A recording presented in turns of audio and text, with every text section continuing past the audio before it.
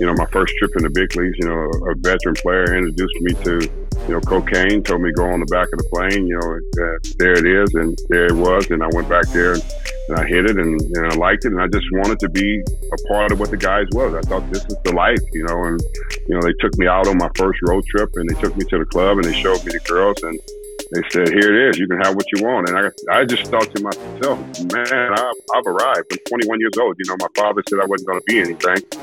He was the number 1 overall pick in the 1983 Major League Baseball draft. He was the Rookie of the Year and a 4-time World Series champion. Despite all these accolades, his pain led him to his greatness, but his greatness led him to his destructive behavior. From drug, alcohol, and sex addiction, and beating cancer twice, Darryl Strawberry shares how he's found the new innings of his life. So without further ado, it's our guy, Darryl Strawberry. Darryl Strawberry, man. Appreciate you taking some time. Join myself and my partner Kyle Decker here on the Underdog Podcast. Well, thanks for having me. I appreciate you guys for having me. Thanks a lot. Yeah, no doubt, man. Like I said before we started recording, it's a dream come true. Grew up watching you play ball. Shoot, he still looks like he can still play ball here. I'm sure he could. He looks like a tip-top shade over there. No, I never want to do that again, man. I did that for many years, and that's over and done, and you got to move on from it. So yeah, for sure. No doubt.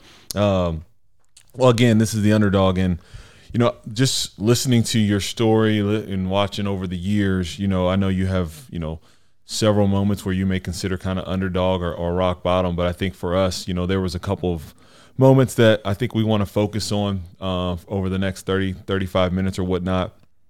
And I want to go back first to what we consider, early part of your life and kind of probably that first underdog portion of it when you were a boy. You often said that you were broken before you even started playing baseball, and your relationship with your father, he was verbally abusive and physically abusive.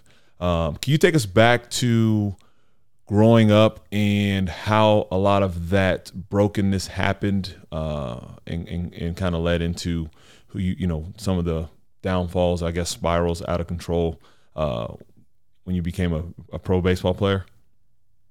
No question. I think it all starts from, my childhood. My father was alcoholic, and, he would come home many nights and with craziness. And, we finally woke up for the last time. He came home with some craziness, drunk.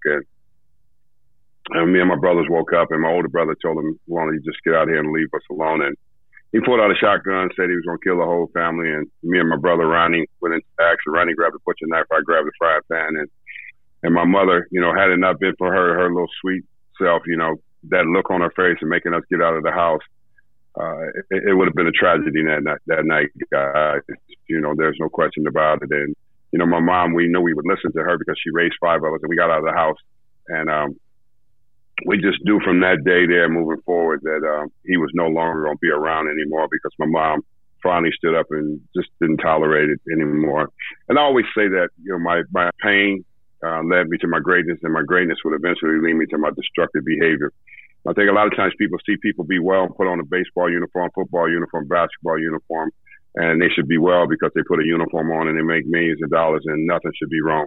Well, I always say brokenness is real. Lawlessness brings about brokenness.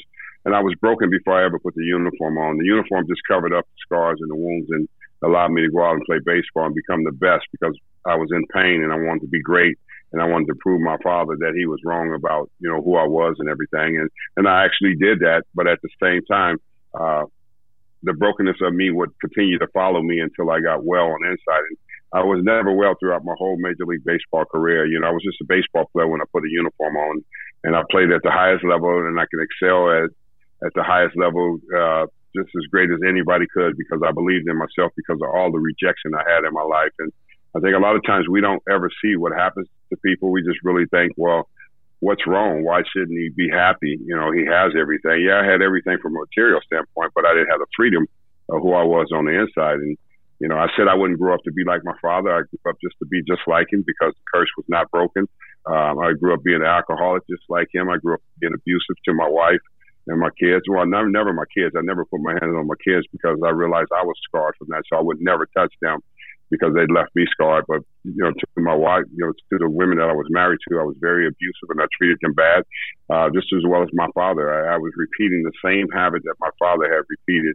And, I ended up, with 2 broken marriages, because of me, not because of what they were about. It was because of my selfishness and my self-centered and, my lifestyle. And, because a lifestyle of fame and fortune tell you can do what you want, have what you want, and do it any old kind of way. And you fall into that and you believe that and you believe the hype of that and you do that. And I know a lot of guys don't talk about their history, but I talk about my history because the fact is I have victory now, but I didn't have victory then. And, I was in a deep darkness and living in deep secrets and playing baseball at the highest level, but still broken on the inside. How were you able to continue on that, I guess, excel throughout high school with having, that brokenness? Because obviously you were the first overall pick and you were, the guy, coming out. But how were you able to keep that focus, and what struggles did you go through once, walking away from your father and trying to stay that course to continue to get to that point to where, you're going to get drafted as number 1 overall? Well, I was able to keep my focus because my mother raised me right, and I think a lot of people don't understand that. My mother wasn't one of these people that just laid down and said, well, just because we don't have a father, you're not going to be raised right. She raised me right. I'm the one decided to be a heathen and live the lifestyle a different way. Going into high school, she raised me right. She took care of me and she put me through school the right way. It was my decision to get myself together, after my father had left the home, because I remember I got kicked out of like 4 different junior high schools, because of trouble and gangs and all the things that I was into. And then I went to high school and I started playing sports, and I saw that sports was very attractive, and I got involved into sports. And I still was troubled in high school because I remember my first year in high school baseball, and I was playing and I was jogging across the field and I started walking halfway to get to the dugout, and my coach came up to me and he thumped me in the head and said, "Don't ever walk off this field again." I took the uniform and took the uniform off and threw it in his face, and I quit. And I realized right there, that I was still troubled inside of myself, still in high school. And then I went into playing basketball, and then I got into basketball, and the high school coaches really disciplined me when I was in high school. I played at Crenshaw High with Coach Willie West and Joe Weekly. And if you got in trouble in school, you got in trouble in class or something happened, you be in practice, man, you're going to run suicides all day long. You ain't going to even practice. You're going to run suicides while everybody else is practicing. So I learned through that period there that discipline was starting to come into play, from the coaches that were in my life. And, I just needed to learn how to deal with that because I really didn't want nobody to kind of control me because my father had controlled me all that time when I was young, and I was really disturbed inside. So, when I got to high school and got into sports and had all the different coaches in my summer league team, 2 coaching me, that brought about discipline to change me to stay focused. Now, when did we had Chris Herron on here who has, overcame this addiction of whether it's alcohol, drugs, for you also was a sex addiction. When did this start? For him, it was early on in his career, in his life, in like middle school. When did really the drugs and alcohol or anything else come into play? It was at an early age, and then that just continued to pile up over time? Or when did you start to face those? It was at an early age. When I was at the age of 14, I was already drinking Coke 45, and I was already smoking marijuana, the marijuana maintenance, that we all go on at such an early age. And everybody says, well, there's nothing really wrong with it. There's nothing really wrong with it. People who have health problems, but I didn't have health problems. I was a kid, and I was altering my mind. And I think early when you do that, it makes a difference of what direction you're going to take, because of drinking. And when I took my first drink, I liked it. It made me feel good. And, I started at an early age, and it just carried on into, my high school days. It carried on into my minor league days. I played minor league baseball. I was addicted to smoking marijuana all the time. And, I came close to quitting, my second year in baseball. And, they had asked me, just give it another year. I thought it was baseball, but it was really me, struggling with different things. And, they were like, give it another year. And I gave it another year. And I came back and was the Texas League MVP. And I became a baseball player that year in '82, and then '83 I get to go to the big leagues. And my first trip in the big leagues, a veteran player introduced me to cocaine, told me to go on the back of the plane. There it is, and there it was. And I went back there and I hit it, and I liked it, and I just wanted to be a part of what the guys was. I thought this is the life, and they took me out on my first road trip, and they took me to the club, and they showed me the girls, and they said, "Here it is. You can have what you want." And I just thought to myself, man, I've arrived. I'm 21 years old. My father said I wasn't going to be anything, but I had these inner issues that were real and deep, and they were there, and they was not going anywhere. And eventually they would play out in my life in the public perception. How were you able to, with all of these distractions, how were you able to, as Ryan Hawk always says, sustain excellence over time? Because I want to talk about, in a few minutes, in 1991, I believe you said just when you found God, but up until that point from 83 to 1990, 91, how were you able to sustain that level of just playing at such a high level with all of the off-field distractions? Well, because I was a baseball player, and baseball was just a game. And that doesn't change from little league or to minor leagues, big leagues. It just gets a lot tougher each level that you get to. But what I did is I learned to master and conquer the game. And what I say about that, I used to win the ball game from the on-deck circle. I can beat a guy in my head from the on-deck circle because I watched the game and I know the situation. And I always knew in the game, when I'm at the plate, I'm going to get two good pitches. One of them I got to hit. I may miss one of them, but I know the other one I'm not going to miss. And, that's just the way I learned to master the game. And once you understand how talented you are and learn how to master the game, you got to be very creative out there, to make the game come to you. I didn't go to the game. I made the game come to me. And when I learned that, I was able to do that. And when I learned and got good at that, it was simple. It was a simple way for me to learn how to beat pitchers and learn how to know that pitchers would make mistakes, because I would watch the catcher from the on-deck circle, and I would watch the way he moved in and out. And I know when he moves in and out, he's moving in and out for fastballs. So I can feel him when I'm up at the plate. When he's moving in and out on me, I know it's a fastball away. I know it's a fastball in, because you can't throw a breaking ball away, and you can't throw a breaking ball in. And so I know if the catcher sits up comfortable in the middle of the plate, I know it's a breaking ball. So, mastering the game was like, something that I had to create inside of me so I could understand it. And when I feel the movements of the catcher, then I know how things will work out for me, because I know what was coming. And so it was just part of learning, baseball as a player. You watch and you learn and you become the best at it. And I became the best at it, but I still had all these inner issues that were still there. I had the outer issues that was making me great because of the talent I had, but the inner issues that would destroy me because I was broken on the inside.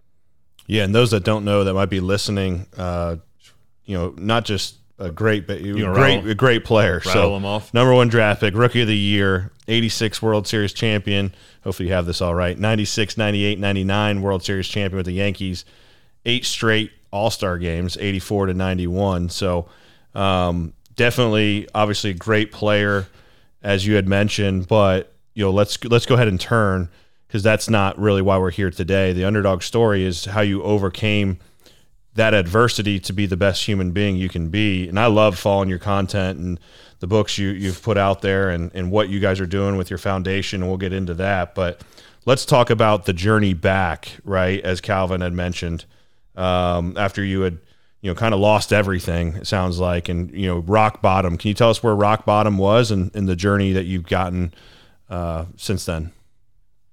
Yeah, rock bottom was a place that probably I needed to go. Anyone that ends up with a very successful life and achieves so many great things, and when you think, that's just the way it is, and it should be like that, and I could dangle my trophies around and my rings and say, I accomplished it all, but a rock bottom and a broken person like myself ended up in addiction, ended up in a Florida State prison because of addiction with a T17169, ended up in addiction, ended up $3 million in debt, ended up not having a driver's license, ended up broken and just stripped completely from everything. And, a lot of people, I don't recommend people take the road I took. It was only the journey that was created for me to take, because of the brokenness where I entered in. And then from the rock bottom, being able to find, true life, I mean, thanks to my wife, who is my wife today, Tracy, and we've been together for like 21 years, and she's got 21 years of recovery. And I was still in addiction. And when she was clean, she had a year clean, and she was banging on doors in South Florida, pulling me out of dope houses. I was shooting dope, smoking crack, and wanted to die. And she was banging on doors and pulling me out of dope houses and saying, "God's got a plan for you." I said, "Well, won't you and that God just leave me here and just let me die?" And she said, "You're just not that lucky." So it's a life of understanding that God is always going to use people to help people. And he used her to help me, to lead me back, to him, to a place that would restore me. But people think, well, how did that happen? It was not an overnight miracle. It was a process. I had to sit for 7 years to be discipled, to go through the discipleship, to become the man I am today, to be the evangelist who travels 250 times a year and preaching the gospel. And guys, listen, I'm not even qualified to do it. I didn't go to school for it. It's just like, God met me right where I was at in the midst of my brokenness and restored me, through my wife's ability to lead me back. And it would ultimately change my life forever. And I would become a totally different person and do totally different things. Now, you go through this recovery, and I know it went on for quite some time, but then you're dealt with another event, as we talk about E plus R equals O, and the event being cancer. So you're going through everything, drug addiction and alcohol and everything that Kyle mentioned, but then you're stricken with cancer. And can you talk about what that did to you as well, and how you were able to overcome, because it was colon cancer and then I believe it was kidney cancer, correct? So not only was it once, but it struck you twice, and it was another thing that, another rock bottom moment, I think, that you had to overcome. Yeah, it's just another moment in life that I had to overcome, and it was very challenging because of the fact, I had to bury my mom at the age of 55. And I buried my sister at the age of 51. So it was really hard, to be able to experience cancer like I did, and knowing that it was in the family. When I lost my mom, I was just devastated, because she was everything that we had in our life. And she taught me how to live right. And she taught me how to talk right and act right. And there it was, I'm living a completely heathen lifestyle, and separate, away from the principles of her teaching me, and knowing that they were in me. And then to be able to have cancer myself and go through the fear the first time getting cancer in '98. It was in the midst of a season when I was with the Yankees, and we were on our way to the playoff, and I couldn't go into the playoffs that year. And the team go to the World Series, and they beat San Diego that year. But I'm stricken with cancer and in the hospital having surgery, and then it reoccurs again in 2000. And then I go and I lose my kidney in the second surgery. So there I was, here I am today living life with one kidney, healthy, but it's just the process that I had to go through, the challenge I had to go through. Chemo, I didn't want to go through chemo anymore. I just wanted to die. I just looked out that window and I told my doctor, I said, I don't want to do this anymore, on the second surgery. And he said, well, this is really not about you. This is really about those little kids that you have. And so he convinced me to go through another surgery, because I really didn't want to go through another surgery. He said, well, the cancer eventually is going to spread throughout your body. And you got a better chance of having the surgery and removing your kidney. So I allowed them to go ahead and remove the kidney. And here it is, overcoming that, just overcoming so many different challenges. And I think the reason of me being able to overcome so many things is because I saw my mother overcome so many things, raising us, by herself, 5 kids, and the only one working and putting food on the table and making life good for us.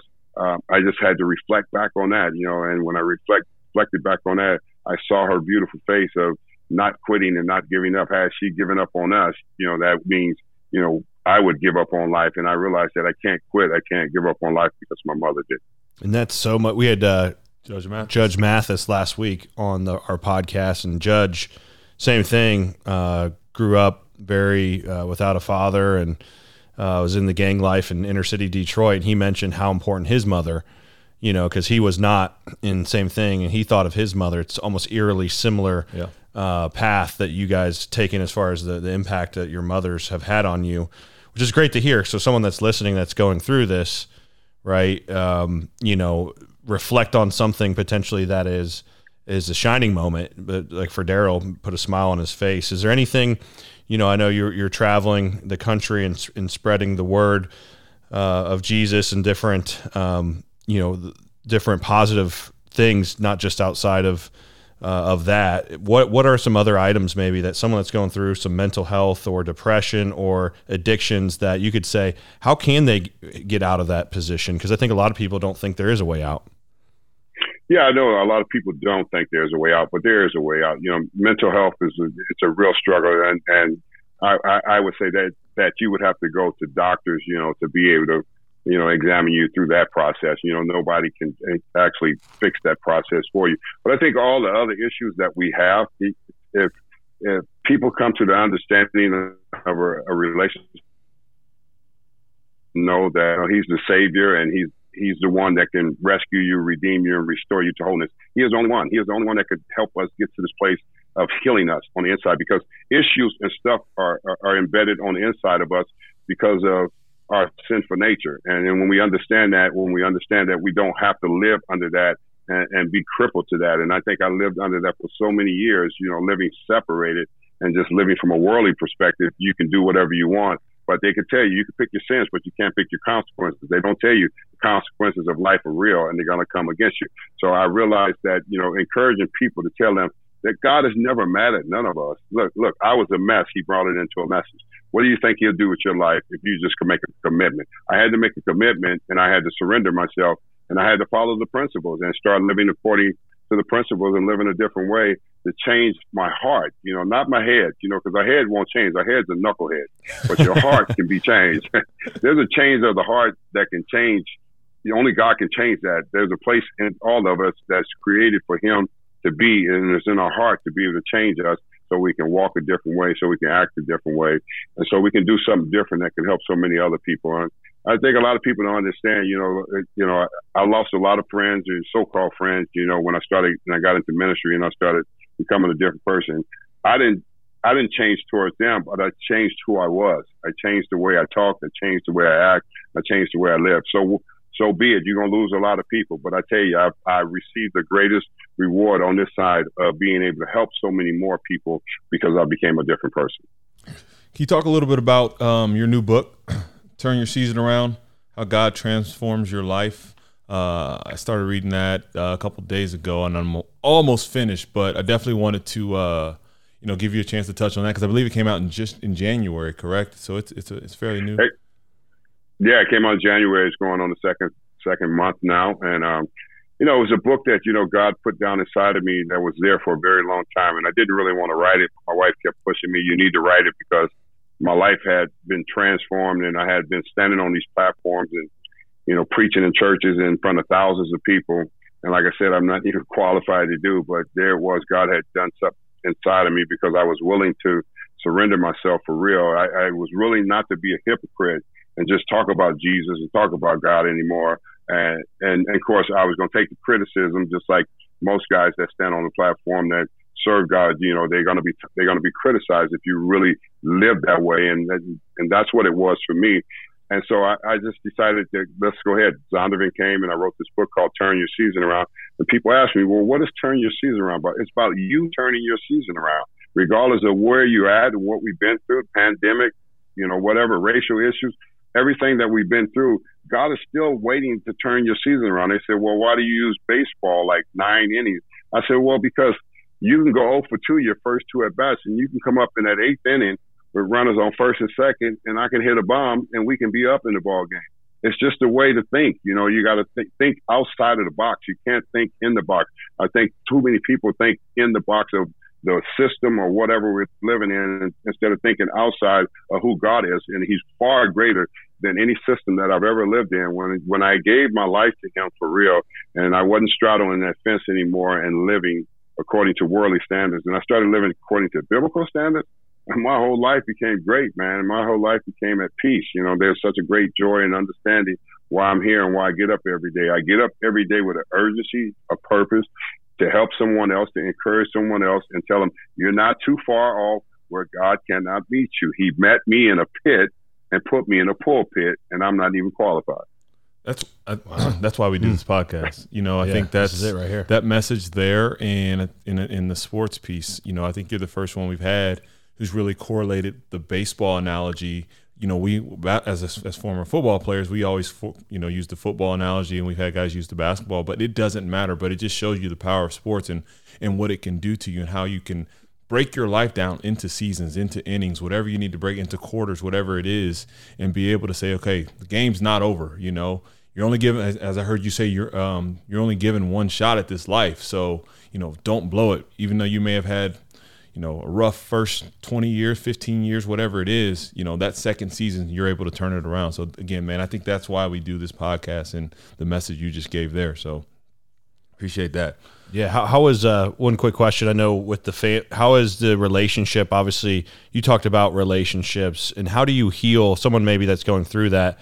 How do you, the people that want to, have that relationship with you that you maybe turned away because of drugs and addiction, maybe it was your kids, I'm not sure, or if it's friends or family. I know your sister passed and your mom, but what is that? How do you rekindle those relationships? Well, you go back and make amends to people. You go back and tell them you were wrong. And I went back to, my first and second wife and told them I'm sorry. Asked for forgiveness. I was wrong the way I treated you. I wasn't a good husband. I wasn't a good father, but I just want you to know that my life has changed, and I live a different way, and I just want you to know that I'm so sorry. And you just be honest. Honesty is the most important thing, when you're going back to make those amends to people. And my kids, and my relationships with my kids is incredible today. My relationships with their mothers are incredible. I mean, there's no bad wounds there anymore. I went back and made amends, to all the people that I did wrong and stuff like that.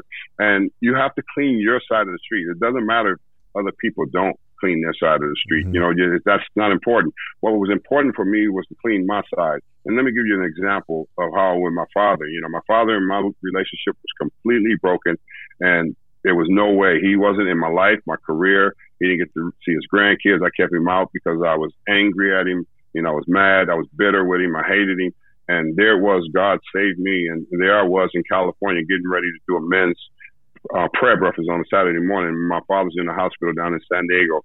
And the Lord speaks to me on a Friday night, tells me, go see my father. And he goes, I want you to repent to your father and ask your father to forgive you for keeping him out of my life. Not the forgiveness from him. It was from me. I needed to go ask him to forgive me. So I do exactly that. And I go down there and I see my father. And I say, the Lord has changed my life. I'm a different person today. I said, I was wrong. Will you forgive me for keeping you out of my life, my career, and your grandkids? And he shook his head and said, yes. And a tear came out of his eye, and I lost it, guys. I just laid in his lap, and I was weeping and crying, just lost it. And then God said, raise up. About, a couple minutes afterward, he said, raise up. He says, now lead him in the center prayer. I said, the Lord has changed my life. Would you like to accept him as Lord over your life? And he said, yes. And I said, will you repeat after me? And I led him in the center prayer. And there it was, the man that rejected me and beat me and left me and my family crippled. I was leading him to the Lord. And I led him to the Lord, and he goes on to pass about 4 or 5 months later, and he goes home to be with the Lord. And the Lord reminded me in that midst of when I was, he said, the forgiveness was not for my father. The forgiveness is for me. That's why I stayed broken for all those years, because I would not forgive him. And then I had released it, and the Lord says, you got to remember one thing. It is never about you. If you can get to the place of getting rid of your ego, which is a 3-letter word, ego, easing God out, you can get rid of your ego, then you can be able to do some things far greater than yourself, because a man's ego keeps him separated and keep him from reaching the freedom that's inside of him. And I was able to lead my father that I hated and rejected. He rejected me and I rejected him. And there I was, I'm leading him to the Lord, and he goes on to pass like a couple months afterwards. And it was just a remarkable moment, that I will never forget, that it really wasn't about me. I thought it was about me. I made it about me all those years, but he was showing me it wasn't about me. He says, 2 wrongs don't make a right. Nobody wins in that situation. And I realized that you can't win in those type of situations. Man, I'm just visualizing that whole conversation, how you rolled that out, and just so powerful to hear in there. Like you said, the ego, easing God out, cleaning your side of the street, just really, like you said, making it about not yourself and others, and being self-aware and taking that step forward. Two wrongs don't make a right. I mean, this is so much to learn and so much great knowledge that you're dropping here with us today. Love also, as we go in, we end with rapid fire each side, or at the end of each episode, excuse me. But before we get there, we love to talk about the foundations or the givebacks, and Darryl Strawberry Foundation to help children with autism. Can you touch upon that a little bit? Yeah, me and my wife, when we first moved to St. Louis, we went into the center where our sister worked for children with autism, autistic children. And we came out of there and we were just blown away, and God was just all over me. And he said, start a foundation and just raise money and just give it to the center. Go do celebrity golf tournaments in New York City with all your friends and be able to raise money. And we did that. We had no staff. We just raised every dime that we raised. We gave it to the Center for Children with Autism. And that was the first ministry we had. It was the first ministry that we started doing.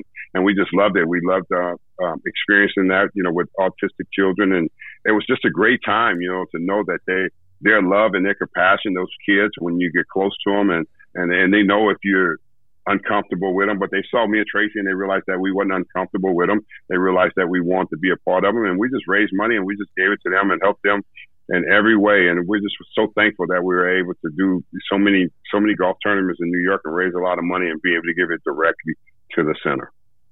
Awesome, man. No, I appreciate. Yeah, definitely, man, that you're giving back, doing so many things.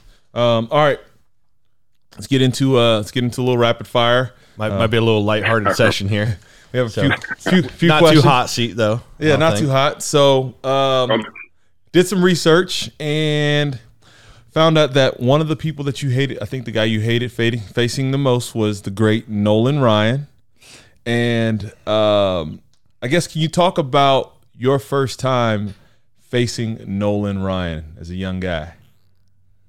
Well, my first time facing Nolan Ryan, my heart was just beating so fast, I was on the on-deck circle, and I was like, man, that's Nolan Ryan, man. I'm just like nervous. I'm just thinking to myself, this is no joke, because, Nolan was different. He was an old-school type of pitcher, and he didn't play around. You got to get in the box. You don't get in the box, he's going to drill you. He's going to throw one under your chin, and he was throwing hard, and I was just like, man, I was in fear when I first started facing Nolan Ryan, but, I mean, that kind of overcame that, eventually in due time. But, when you first, see a guy like that you watched on television for a very long time, and you see him and you're facing him, and the demeanor that is on his face was like, kid, don't play around, get in the box. No doubt. Did you get a hit? I probably didn't then. No, he probably punched me out of something. Probably shattered my bat or something. So speaking of baseball, second question. We just got out of Black History Month, but how does Major League Baseball, or baseball in general, I shouldn't just use Major League Baseball, but how does the black youth advance in baseball? That's a big struggle, right? Diversity in baseball from a African American community perspective, especially. How does that improve? Yeah, that's a good question, guys, because it's really sad, because in my times of playing in the 80s, it was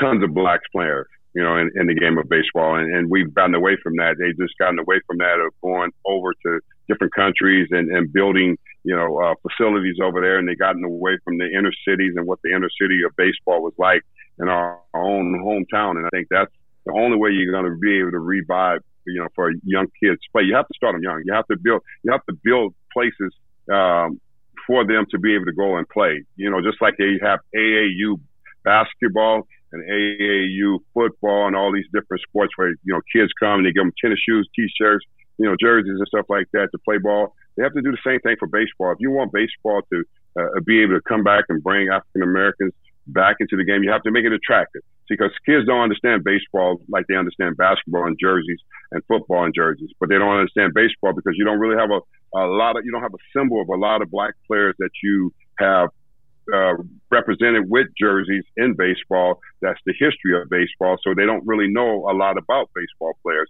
So I think it's important to be able to get back into those inner cities. I think MLB has to be involved where they develop leagues around the country for inner cities for African American kids to be able to play baseball, because they can't afford it. Put it like this: families cannot afford, black families cannot afford to pay $1,500, $2,000 for travel team for kids to play baseball. It's just impossible. They have to make it affordable where kids can play, and they don't have to worry. The parents don't have to worry about trying to put money to get put their kids on. No, amen. Amen. For sure. Yeah. So I don't want to say what would you change, but we have we're both young fathers. I have a 5-year-old and a 3-year-old, and you have a 5-year-old and a 2-year-old. You almost with forgot one with one on the way. With future girl dad over here. But what dad advice would Darryl Strawberry give to Calvin and Kyle here as young fathers? Calvin and Kyle and all the young fathers out there, my advice would get back to the table talk with biblical principles for your kids. We're living in a darkness time of society that's saying you can be anything. Social media, social outlets, they're not real. They just there to stir up things, to prove that I'm better than you. No one is better than no one, because at the end of the day, we're all going to die. And what we have to do is we have to get our kids back into some biblical principles so they can know the importance of what's right and who's right. When we've gotten so far up to the left, to the right, and we're competing about all the wrong things in a generation that's broken, that's lawlessness brings about a broken generation, and we're living in a broken generation. And it's because one thing kids need to understand, that the Lord Jesus Christ is not coming back for color. He's coming back for a person who is born of his spirit. And we've gotten away from sharing that, and we've made it into what you're white, you're black. He's not coming back for that. We have the problems down here, but he don't have the problems where he's at. So he's trying to get us to get back to the principles of loving each other and caring for each other and getting past the color of what we look like. Beautiful. Man. Yeah, I think I was going to have another question, but I think that's a that's a mic drop, right? I mean, that's very well said, Darryl. I mean, that. Man, you've just dropped, we call them knowledge nuggets, and you have just completely dropped a lot of nuggets, that's for sure. And we really appreciate you. We got one more. Okay, well, go ahead. Yeah. We actually, you know what? We do have one more. I was trying to cut. I was actually going to let him off. All right. And we'll go ahead and wrap up after this real quick. So before you answer this question, you have to help us with the answer, and you'll understand here in a second. Who is one person that we should have as a guest on the Underdog podcast? Oh, who is one person you should have? Oh man, that's a good question there. It's a lot of guys, but I think Mo Rivera. If you can get Mo Rivera, he's a solid guy. Everybody looks at him, from being the Yankee closer and what he did in baseball.